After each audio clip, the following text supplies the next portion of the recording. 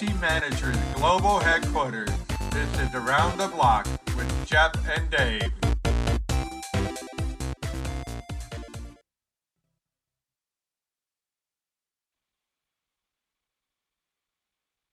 Hey, Crypto World, it's Jeff here, and I'm here with Dave. Good morning, blockchain world. So we got another exciting show for you. We got state-sponsored hackers coming out of the woodwork. We've got India talking about possibly not banning Bitcoin anymore. We got some more news from the Binance hack. We also have collectibles entering the mainstream. And then finally, we have some news from the healthcare world where we have an interview with Pradeep Goel of Solve.care. So you're not going to want to miss that. So with that, let's get right to the news of the day. So Verizon issued a report that said a full 23% of all hacks within the last year were carried out by state-sponsored hackers. So this means a country like Russia, North Korea, or China has hired and trained and has set these people, basically finance these hackers to a life of crime. And they do this life of crime by carrying out ransomware attacks or by hacking into your computer and conceivably sending, regular money or a cryptocurrency. It doesn't matter. Although ransomware has been one of the more profitable hacks that have happened, where some of these municipalities or even hospitals, where people are on life support and stuff, these hospitals get hacked. These hackers demanding as much as $55,000 per computer. And that money goes right back to countries like North Korea. Quite scary that this is happening, that these countries are encouraging unethical and immoral activity to what? To keep their fiat monetary system propped up? Quite scary. Reminds me of the guns for hire back in the old Western days, where we're going to hire some gunslingers. Right. We all know how that turned out. Right? So this is still the Wild West, but now it's even more so with entire countries supporting hackers. It's more like a cyber war. It is a war. It's absolutely a war that's now going on. Instead of guns, we got people on keyboards. So, along with that, we got ZepPay, the CEO of ZepPay, has said that he thinks that India is not going to fully ban Bitcoin. And I sincerely hope that India sees the light, the same as China, where perhaps they regulate Bitcoin, but they don't outright ban it, because China, they're making a lot of money shipping out miners, having these exchanges, and even now developing on cryptocurrency. So India is one of the most populated countries in the world, and if they want to propel their country into the modern age, they should definitely, at worst, regulate Bitcoin. So ZepPay, they're going to expand into Australia, and conceivably you can trade rupees in Australia. It might be a great workaround for the ban in India. So that if you're a developer or if you're a worker out of India, you can earn in crypto and spend in crypto. And there's a lot of unbanked people in that part of the world, because even with mobile-to-mobile payment, it's very hard to do business. You can't go to eBay or Amazon and buy anything with the mobile-to-mobile. That simply does not work. You need a currency, and crypto is that solution. As more and more countries continue to threaten banning Bitcoin, I think it's just hurting the country by even making that statement. It's like, well, all of their smart high-tech people will flee. That's right. So I'm really hoping that the shocks of a country banning a cryptocurrency are going to come to an end, as people everywhere realize that it's not true, and you can, just like we talked about the other day, when some nitwit economist said oh yeah, let's shut down cryptocurrency. You can't unless you completely unplug every computer in the world. And even then, you can't really unplug from cryptocurrency. It's not going to go away. It's here to stay. Yeah, it just amazes me that these economists that get these Nobel Peace Prizes or whatever, how uninformed they are when they make a statement like that. When there's no way to shut it down, and just by making that statement shows how uninformed they are about the technology. And speaking of uninformed people, even within our own industry, unfortunately, we got some people that have to learn some things the hard way. Binance, uh, the CEO came out and said a pretty ludicrous thing. He wanted to roll back the Bitcoin ledger, reverse the hack. Now, one of the very strengths of Bitcoin is that it's an immutable ledger. You can't roll it back. If they were going to do that, they'd have done that for Mt. Gox. And people were talking about it, and they were the hell nailed in. And Mt. Gox was a heck of a lot larger. Exactly. So the whole point is you can't roll it back. You can't add zeros. Can't increase the number of tokens. I mean, all of these things are immutable, set in stone. If the developers were to suggest it, the miners and the people holding the cryptocurrencies won't accept it. That's why this works. So even though all these state-sponsored hackers are coming out of the woodwork trying to tear us down, I don't think it's going to stand. Absolutely not going to stand. So along with that, the other thing that Binance is doing, and in this case I do understand the rationale behind it, they froze all withdrawals for a week. And I think with good reason. I mean, first of all, they want to make sure that the hacker is no longer able to freely access their platform. So they're probably going to do a lot of testing and a lot of coding, and good coding takes a little bit of time. And a week is probably too short, I think, for that, but it's probably the most they can get away with to review the code and make sure that the hacker no longer has access to their entire platform, which is ludicrous. Second thing is, it's going to take a little bit of manual time to go put the money back in everybody's account, which Binance has promised to do. Now, if after a week, one or more of those things have not happened, I would then be very concerned. But here's the thing. If I put money on an exchange, I know at that point, the moment I do that, it is now in their house, and I have to abide by their rules, no matter how ludicrous and silly it is. Up to 100% of my money is at risk if I put it into the hands of somebody else, no matter what their spoken promise is. So now you're asking people to be responsible and stop whining. Yes, if it is in your ledger, it's your responsibility at that point. If somebody gives you money to put in your ledger, that's now under your rules. Their funds are safe. Maybe they can't take them off the exchange. They can move them around if they want. Yeah. I kind of look at this like TSA. Hey, do you want to get on a plane that could blow up, or do you want to make sure that we go through some security here first? Yeah, even if it is a token security, at the very least, they tried. Yeah.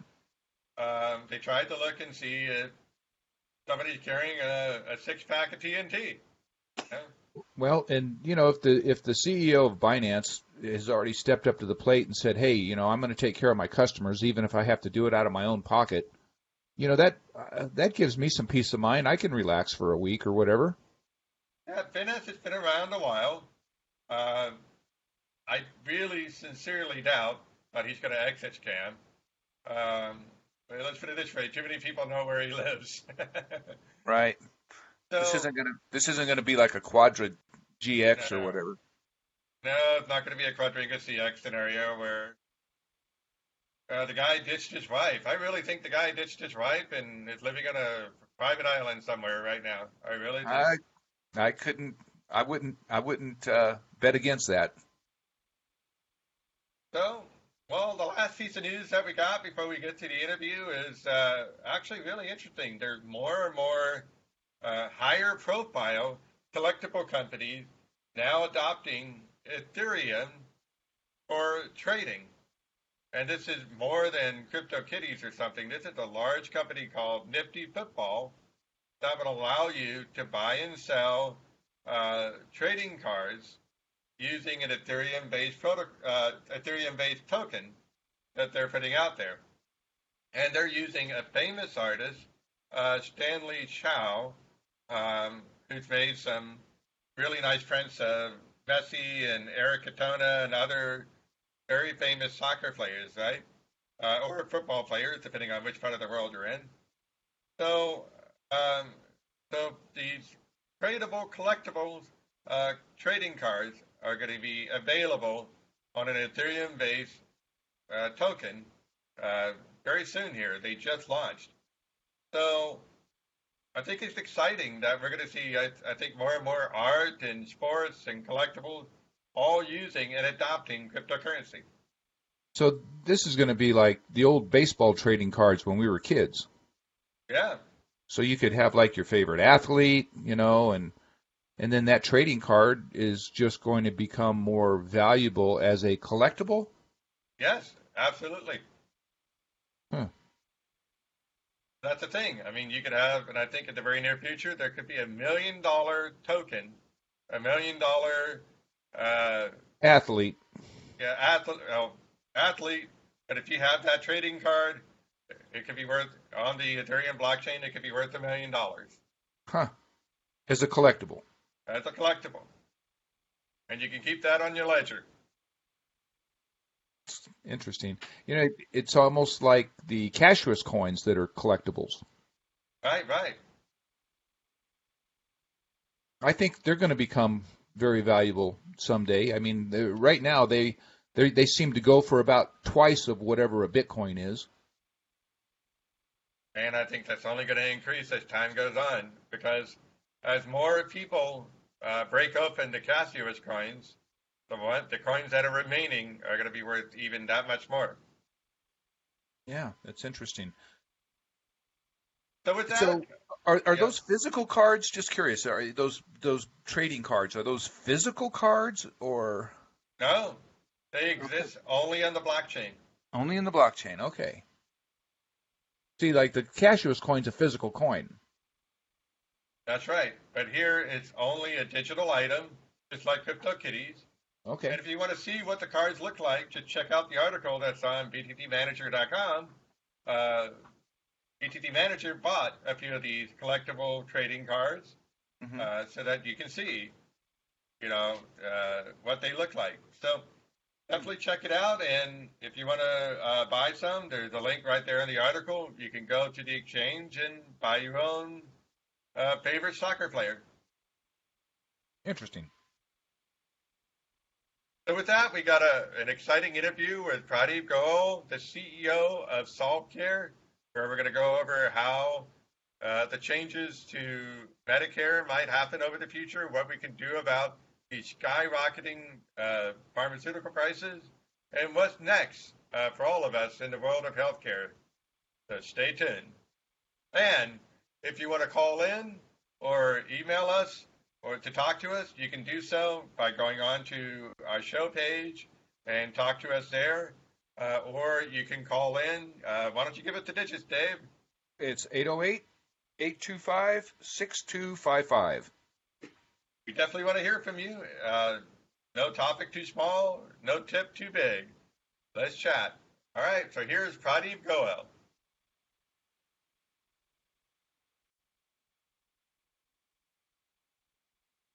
Well, this is Jefferson, and I'm here with Pradeep Goel of Solve.care.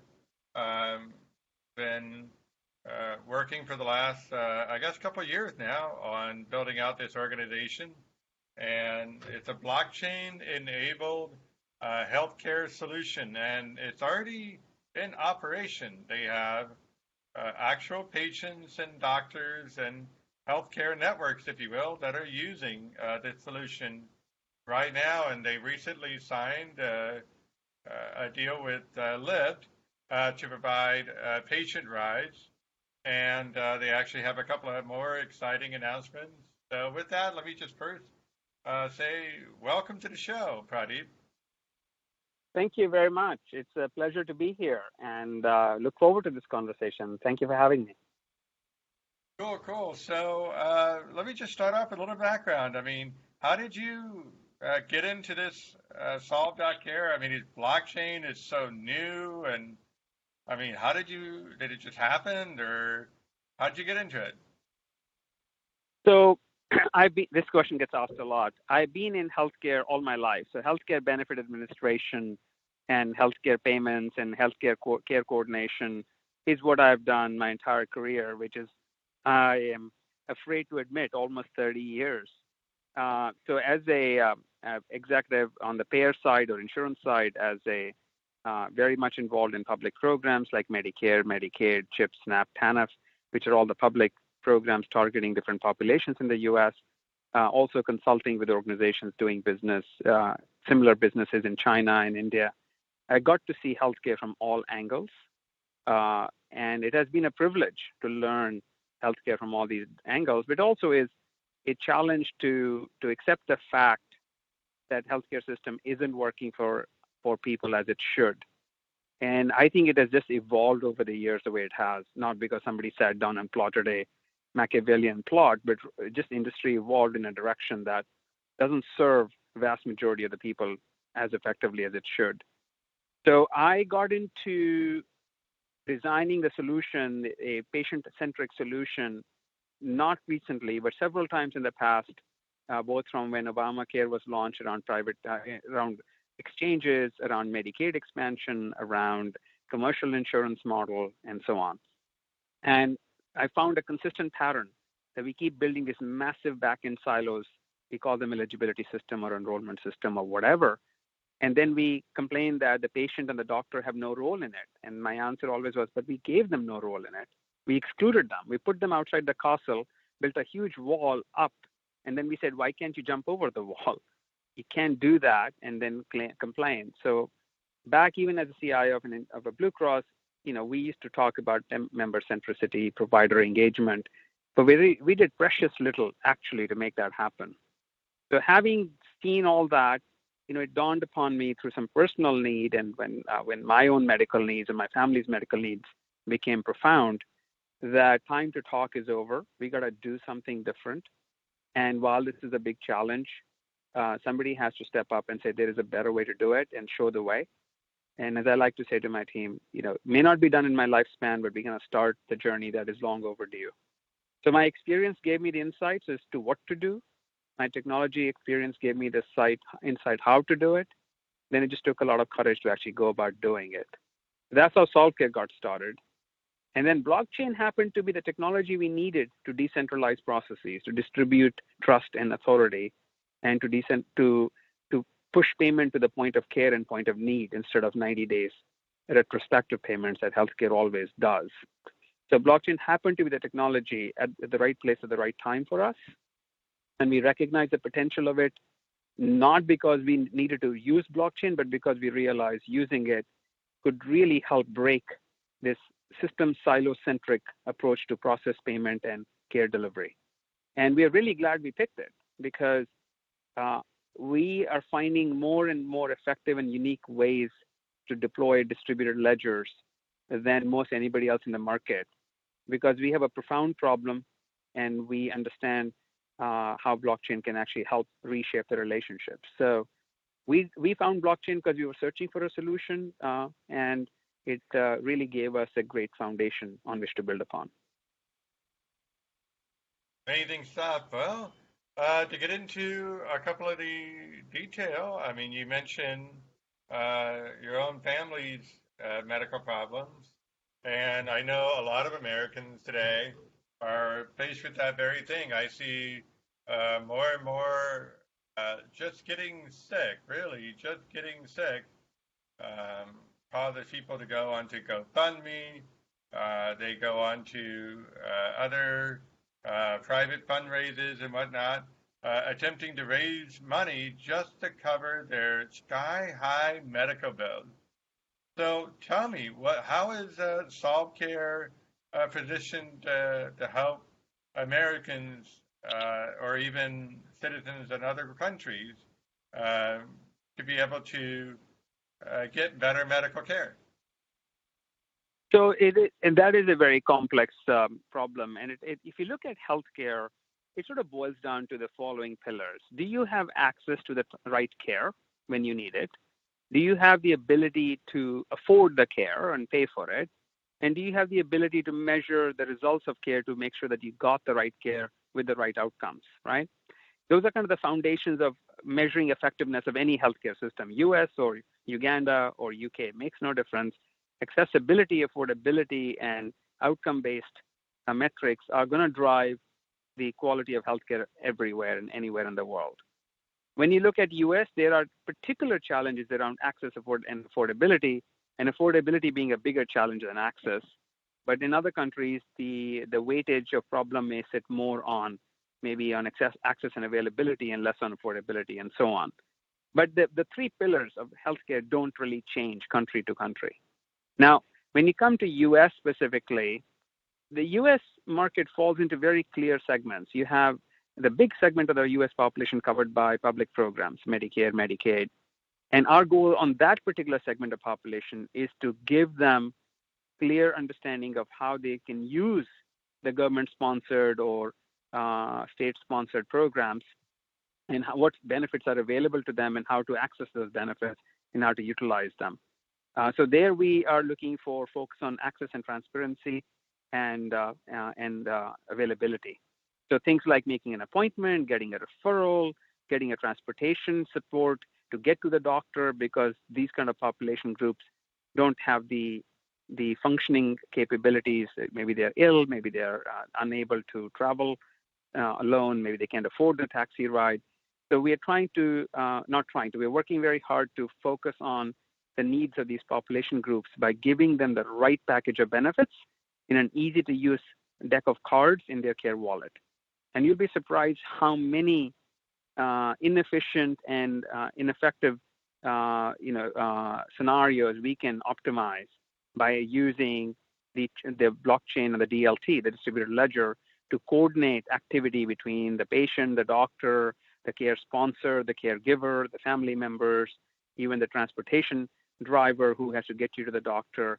Once you get those people to recognize the value of coordination and collaboration, it is incredibly powerful how much money can be saved and how much human suffering can be eliminated.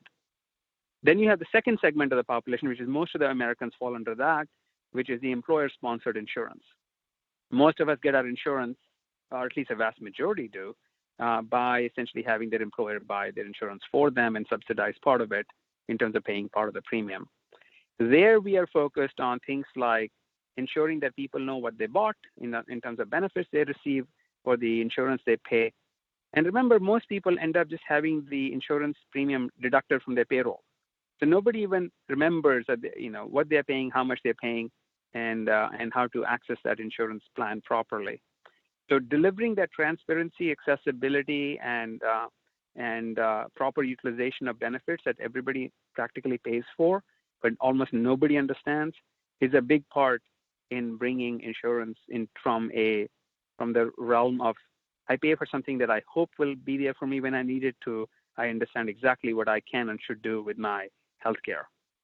And the third segment of the population is self-care or self-insured, where people are buying insurance themselves, paying premium out of pocket. There is no subsidy from the government. There is no subsidy from the employer. And there the issue is really about affordability, right? I mean, you could be paying $1,500, $200,000 a month in premium, and you want to make sure that you are able to properly utilize it, not because you have it, therefore you must use it, but because you have it, you should know how to use it when you need it, which is when somebody in your family is sick. So there we are focused on that element of it. Each segment, we have different use cases. Our use cases are delivered through Care Wallet. And for employees, we have benefit use cases or care cards, which are specific to wellness and well-being and prescription management and appointment setting. In the public program, I mentioned transportation and pharmacy and home delivery of home care and home delivery. In terms of self-insured, it's accessibility to the doctor you already have, or it's the visibility into what your benefits are in terms of annual checkups or in terms of discounts on pharmacy products. All of this is very obscure to average family member. This is not we wake up in the morning thinking how I'm going to use my healthcare insurance. But when we need it, we need a vehicle to use it very effectively and quickly. And that's the fundamental driving force behind the Care Wallet, which is our product in the hands of the consumer and the doctors, and the power of the chain to coordinate care when I need other people to help me. So that's a broad picture that we address. We address a lot of different scenarios in healthcare from the same platform, from the same wallet, by delivering the right card to the right person at the right time. Very, very cool. Well, that answers quite a few questions, but I know you touched on a couple of scenarios there with Medicare and Medicaid, and I understand you're working on a partnership now with a company that provides technology for that. Do you want to talk about that? Yeah, so we have a number of partnerships. The one we recently announced is the HMS Tech, which is based in West Virginia, and they really focus on federal programs. So their focus is on the Veterans Administration and care for veterans and people who fought for the country and are now needing medical care. It's a very important topic in the sense that veteran care is very expensive, it's politically very important and challenging, and yet it does not have the kind of outcomes that one would hope for given the level of expense that is tied into that. And the VA and the federal government and the president and everybody always talks about, current and past administrations, how we can improve the VA. So HMS is focused on those kind of federal agencies, not just the VA, but many other federal agencies that do similar programs, whether it's for the veterans or the aged or the blind or the disabled or the homeless or the juvenile, doesn't matter. There are lots of different agencies that have to deal with a lot of different population groups. And our partnership with HMS is about bringing our platform as a foundation on which these programs can be administered more effectively. Because these programs today are very manual, very cost heavy in terms of administrative friction and cost, and they are typically perceived by both the patient and the doctor to be inefficient and ineffective in terms of dealing with from a human perspective, from a usability and utilization perspective. So we are targeting the heart of program inefficiency and program cost and program waste in these public programs. So that's our vision and mission with HMS. And it's, again, lots of opportunities in different areas. It's not one agency, one program, but rather looking at any and all agencies and what they're trying to do for the citizen or for the patient and how they can do it more effectively. But do it one card at a time. You can boil the ocean. You definitely can make a pot of tea. So our goal is to deliver very valuable, high value, high need, high use care cards to a specific population group rather than trying to serve every population group with the same app. So our platform is really designed to say, okay, what does a young adult versus a mature adult versus an elderly adult need at different parts in their lives, and deliver the right card to their wallet. So their wallet stays with them through their journey, but the cards in the wallet change as they mature, as they have a family, as they grow old, as they retire, as their health conditions change. The cards in the wallet should change, but the experience doesn't. So that's the reason why we are very excited about HMS as one of the partners. We have another partner named Dinocratis that's focused on different parts of healthcare, more on the military side. And then we have another partner we are working with who is more focused on the Medicaid population, which is the underserved and those who are living near or below the poverty line. So as you can see, different groups are served by different companies, and we are able to serve all those companies regardless of which group they're serving. Yeah, good stuff. So along with that, I know one of the biggest concerns that affects everybody is fraud, and Medicare fraud has been the most prevalent. Most recently, I guess just a few days ago, there was a report about a $1.2 billion fraud that happened on Medicare around braces. There was this whole network of doctors, a brace manufacturer, and a telephone call center, but they ended up shipping braces to people that didn't even need it, and they were being charged more than $3,000 for those braces, for example, and that added up to billions. So, could you tell me how Medicare fraud could potentially be lessened or even eliminated by your technology? So that's a very age-old problem, right? All public programs are susceptible to fraud, whether it is overuse of, whether it's a secondary market or transportation vouchers, which are not used for the intended transportation, but rather bartered for things nothing to do with healthcare, or whether it is the delivery of services that were not needed or even not consented by the patient, or it is the overprescription of opioids or things like this. There are so many opportunities to improve the way that programs are administered. Now, the government agencies that administer these programs work day and night. They really do, to try to weed out the fraud. But the problem is that you're always looking retrospectively. You're always looking backwards in the rearview mirror by looking at the claim data to say, well, this looks funny. We paid this claim, but there seems to be too many of the same kind of claims that don't seem to resonate with normal utilization patterns. No matter how good your analytics are, you're always looking backwards, which means the fraud has already happened and you're trying to catch it after it happened. And recovery is very minimal. You're not going to find that money sitting in a bank that you can go easily recover. You may be able to quantify how much was overcharged, but you can't get that money back easily, if at all. Our objective here is to use the distributed ledger technology as a way to prevent fraud from happening, or to stop it when it is happening, rather, right? Same thing. Rather than just looking at retrospectively. Retrospective analysis is great, but what can we do at the point of care delivery, at the point of billing, before payment happens? That's where our wallet and our platform is focused on. So specific use cases would be, for example, having a coordinator or a auditor intervention when a certain pattern emerges before the claim is paid, before the brace is billed the third time around at $3,000 a brace. At that point in time, we can trigger in the wallet either a consent and validation by the patient that, yes, I did indeed lose my first two braces, and I am attesting to the fact that I lost two, and this is my third one in 30 days. Or even if we get that attestation in the wallet, we can still then trigger additional verification before we pay this bill. So the objective here is to go from retrospective look-back analysis to look at the right time at the right transaction, or look ahead and project. We are focused on the real-time nature of healthcare transactions in the wallet, and we can trigger cards that cause certain things to happen or certain things to stop if the pattern of abuse is detectable. So the primary objective of DLT in this case is to make all the parties who need to know what's happening be aware, but not to do so in the context of approving every transaction, but rather in the context of reviewing transactions in the wallet that need attention before it's too late and the money's gone out of the door. So we're essentially going from look back to look now, right? And that's the key objective. Now, the use cases around that are many. It can be around prescription refills. It can be around wheelchair and crutches and braces. Typically, durable medical equipment or things like braces and wheelchairs and crutches are a magnet for fraud.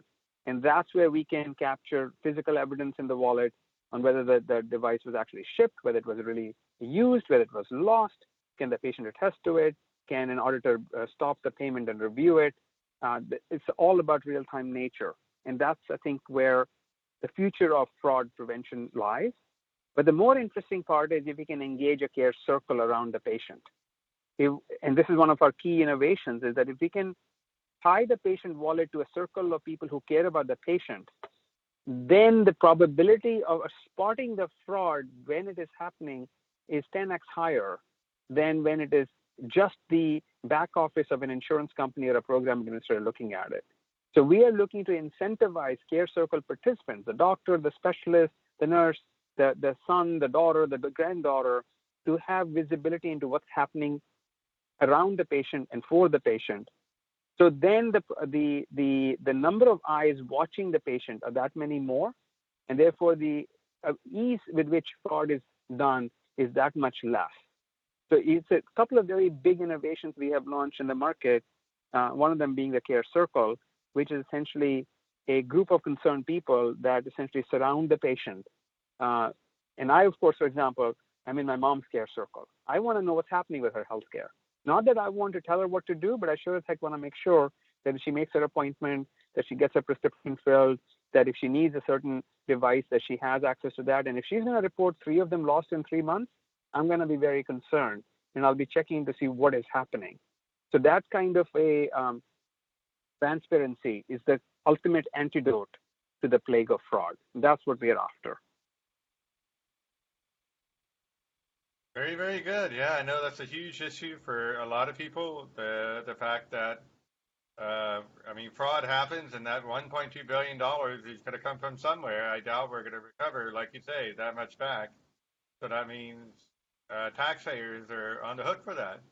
On the other hand, access to care, I know, is a concern. I mean, for example, I know somebody that's turning 65, which means he's now qualified for Medicare, and it's really complicated to figure out how to sign up and how to access that care. What kind of prescriptions are going to be covered under different plans. Will the doctor even be covered? So it's a very complicated process to go from an employer-based system to something that's now offered by the government, Medicare.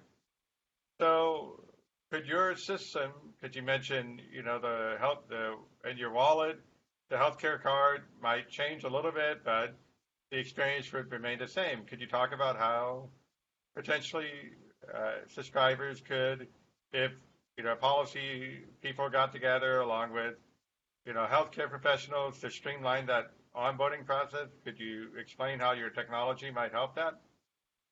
Yeah, there are definitely. So, the most obvious and the most exciting, not most exciting, but one of the key and exciting use cases here is that we want to be able to have the Care Wallet holder open their benefit card and understand what healthcare benefits they actually have access to. I am been in healthcare all my life, and I'm insured by one of the big insurance companies, which all of us have heard about. I cannot tell you right now whether I have an annual physical exam free of charge in my benefit plan once a year, every other year, once every 3 years. Has it been used or not used? How much will I pay out of pocket? Will I pay anything out of pocket? Which doctors are authorized for me to go get my annual physical exam done? On and on and on. And that's pretty sad because I live and breathe healthcare all day long. If I don't know anything about my health plans and what benefits are included, then how the heck does anybody else figure this out unless they are really, have nothing else going on in their life and they're going to read this 50-page PDF and try to figure out through this incredibly complex jargon what benefits you were given. And on the other side, my insurance company wants me to take a physical. They clearly do, because if they find out early on that I have some issue and conditions can be treated a lot cheaper now than when it becomes chronic. So they don't really benefit from me not going to my physical, but they also don't make it easy for me to understand this. So it's a dichotomy, self-serving, destructive dichotomy. Self-defeating dichotomy, not even self-serving. Nobody is benefiting from this. So let's start by making it obvious, relatable, usable benefit cards that I can see in my wallet. Simple card that says, Pradeep, you have a pre-authorized, fully paid for annual physical. Here is your card. Touch it here. We'll show you all the available physicians in a 15-kilometer area from you, and we'll show you when they're available. Pick the next appointment that fits your calendar, and we match your calendar to the availability of the physician, and we recommend that you go on a Tuesday when you don't seem to have much on your calendar, and they're available. Would you like to go? If I have that ease of usage instead of logging into some website or reading some PDF, I'm much more likely to go because my wife is nagging me. When are you going to get your annual physical done? And I frankly can't even get started because I don't even remember the login to the website account of this insurer, which I've been with for 8 years. So this is just nuts. So what we are trying to do is to make the benefits accessible by making them visible first. Second is making the process of using them more effective. I don't need to call somebody to make an appointment. I don't need to sit on a website and try to remember login and passwords to figure out, what my benefits are, where I'm going to see equally arcane language on the website telling me, what is in network and out of network. I want it to be usable. So delivering purpose-built cards that let me use my benefit easily and quickly is a second goal. The third goal then comes to how much am I going to pay? How much is the insurance company going to pay? How much will the government pay? What's my responsibility? What's their responsibility? That's completely opaque, bringing that as a cost card into the wallet. How do I get there? Transportation card in the wallet. How do I get my prescription filled? Well, you can buy it from Walmart or you can have it shipped to you online. Here is your cost in difference in these two scenarios. And touch here to order from A or order from B. Prescription card. You get the picture. It's about simplifying healthcare to make it accessible and usable, whether it's by citizen or by patient or by employee or by a father or by a granddaughter. We need to be able to deliver a card in the format that the audience can understand, use instantaneously, because otherwise we're just going to keep thinking of healthcare as abstract beast that nobody knows how to deal with, nobody knows how to slay.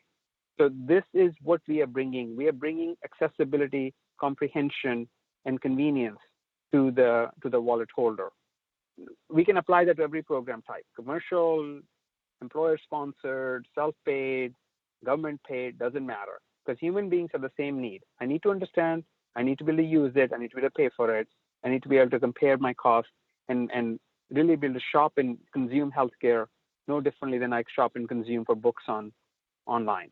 So that transition away from opacity to transparency is the ultimate goal. It's going to be step by step. I'm not promising nirvana, but we can sure as heck make a huge dent in a very short time frame. Fascinating. Well, those are the majority of the questions that I had. Do you have any final thoughts or upcoming news that you'd like to share with us? So on the final thoughts, I would say that, we have been working on this mission. I've been working on this mission for 30 years, but in the context of SolveCare and the SolveCare platform for a little bit over 2.5 years. And the progress that we have made, both in the platform and its innovation and the usability in the Care Wallet and the configurability and the personalization of benefits through Care Cards, it is really remarkable, and I'm really proud of the team that has made it all happen and continues to work tirelessly on it. The second thing I'll say is that this is a long journey. What we want to accomplish is to bring the Amazon-like convenience to healthcare, and that's going to take time. But it's not as long as people think. It may not get done in 5 years, but it also doesn't need to be 50 years. And I tell my team all the time, this is a journey that we may not finish properly in my lifespan, but your generation will definitely see the benefits of it, and you will definitely see it through. So that is the time span. It's not 5 months, and it's not 50 years. It's somewhere between, and we are starting down this path that we're going to deliver value every day, but we also know that it's going to take a while to really change this healthcare system for the better. And the third thing that I'll say is that the adoption from the industry has outstripped our expectations. We expected a lot more resistance and obfuscation and fighting, and that exists to some measure in every area. But particularly the payer industry, the insurance industry in the US and abroad has responded very strongly to our message of reduce cost, reduce waste, empower the patient, empower the physician, and we all win. That message is not new to them, and they respond to it. So we are showing them how to take this concept of patient-centric care and effective and enabled provider relationships. How do you take it from the abstract to the concrete? And that's really where the Care Wallet is really bringing home the point. So we're very pleased with our clients and their receptiveness to changing processes and changing their relationship. They certainly, I expected it to take a lot longer than it has. In terms of new announcements, we have just such a tremendous amount of activity on so many fronts, but we are about to announce a couple of major new clients. So as soon as those are signed, we will be publishing them with clients' consent in the market. And what I can say without naming them is that the diversity of the type of care networks that we are seeing on our platform, not just benefit administration, but disease management and pharmacy prescription management and financial management, I am really excited and somewhat surprised at how many creative ways our clients are deploying our platform to build very different and very effective care networks. Really, no network looks alike. They all use the same platform, the same wallet, the same set of cards. But what they're doing with it is very different, and each of them is innovative in their own right. So I think we're going to see a lot of really exciting new care networks pop up on our platform over the next couple of years. But what we have seen already is pretty amazing, and we're very excited about it. Fantastic. Well, I really appreciate you coming out, and I hope to follow up with you again in a month or two here, just to touch base and see how things are going. But it's been amazing. So thank you so much for coming out and sharing everything that's happening with SolveCare. Thank you so much. Thank you, Jefferson, for having us, and it'd be a pleasure to be back. Thanks again. Thanks. This has been a production of BTC Managers Around the Block with Jeff and Dave.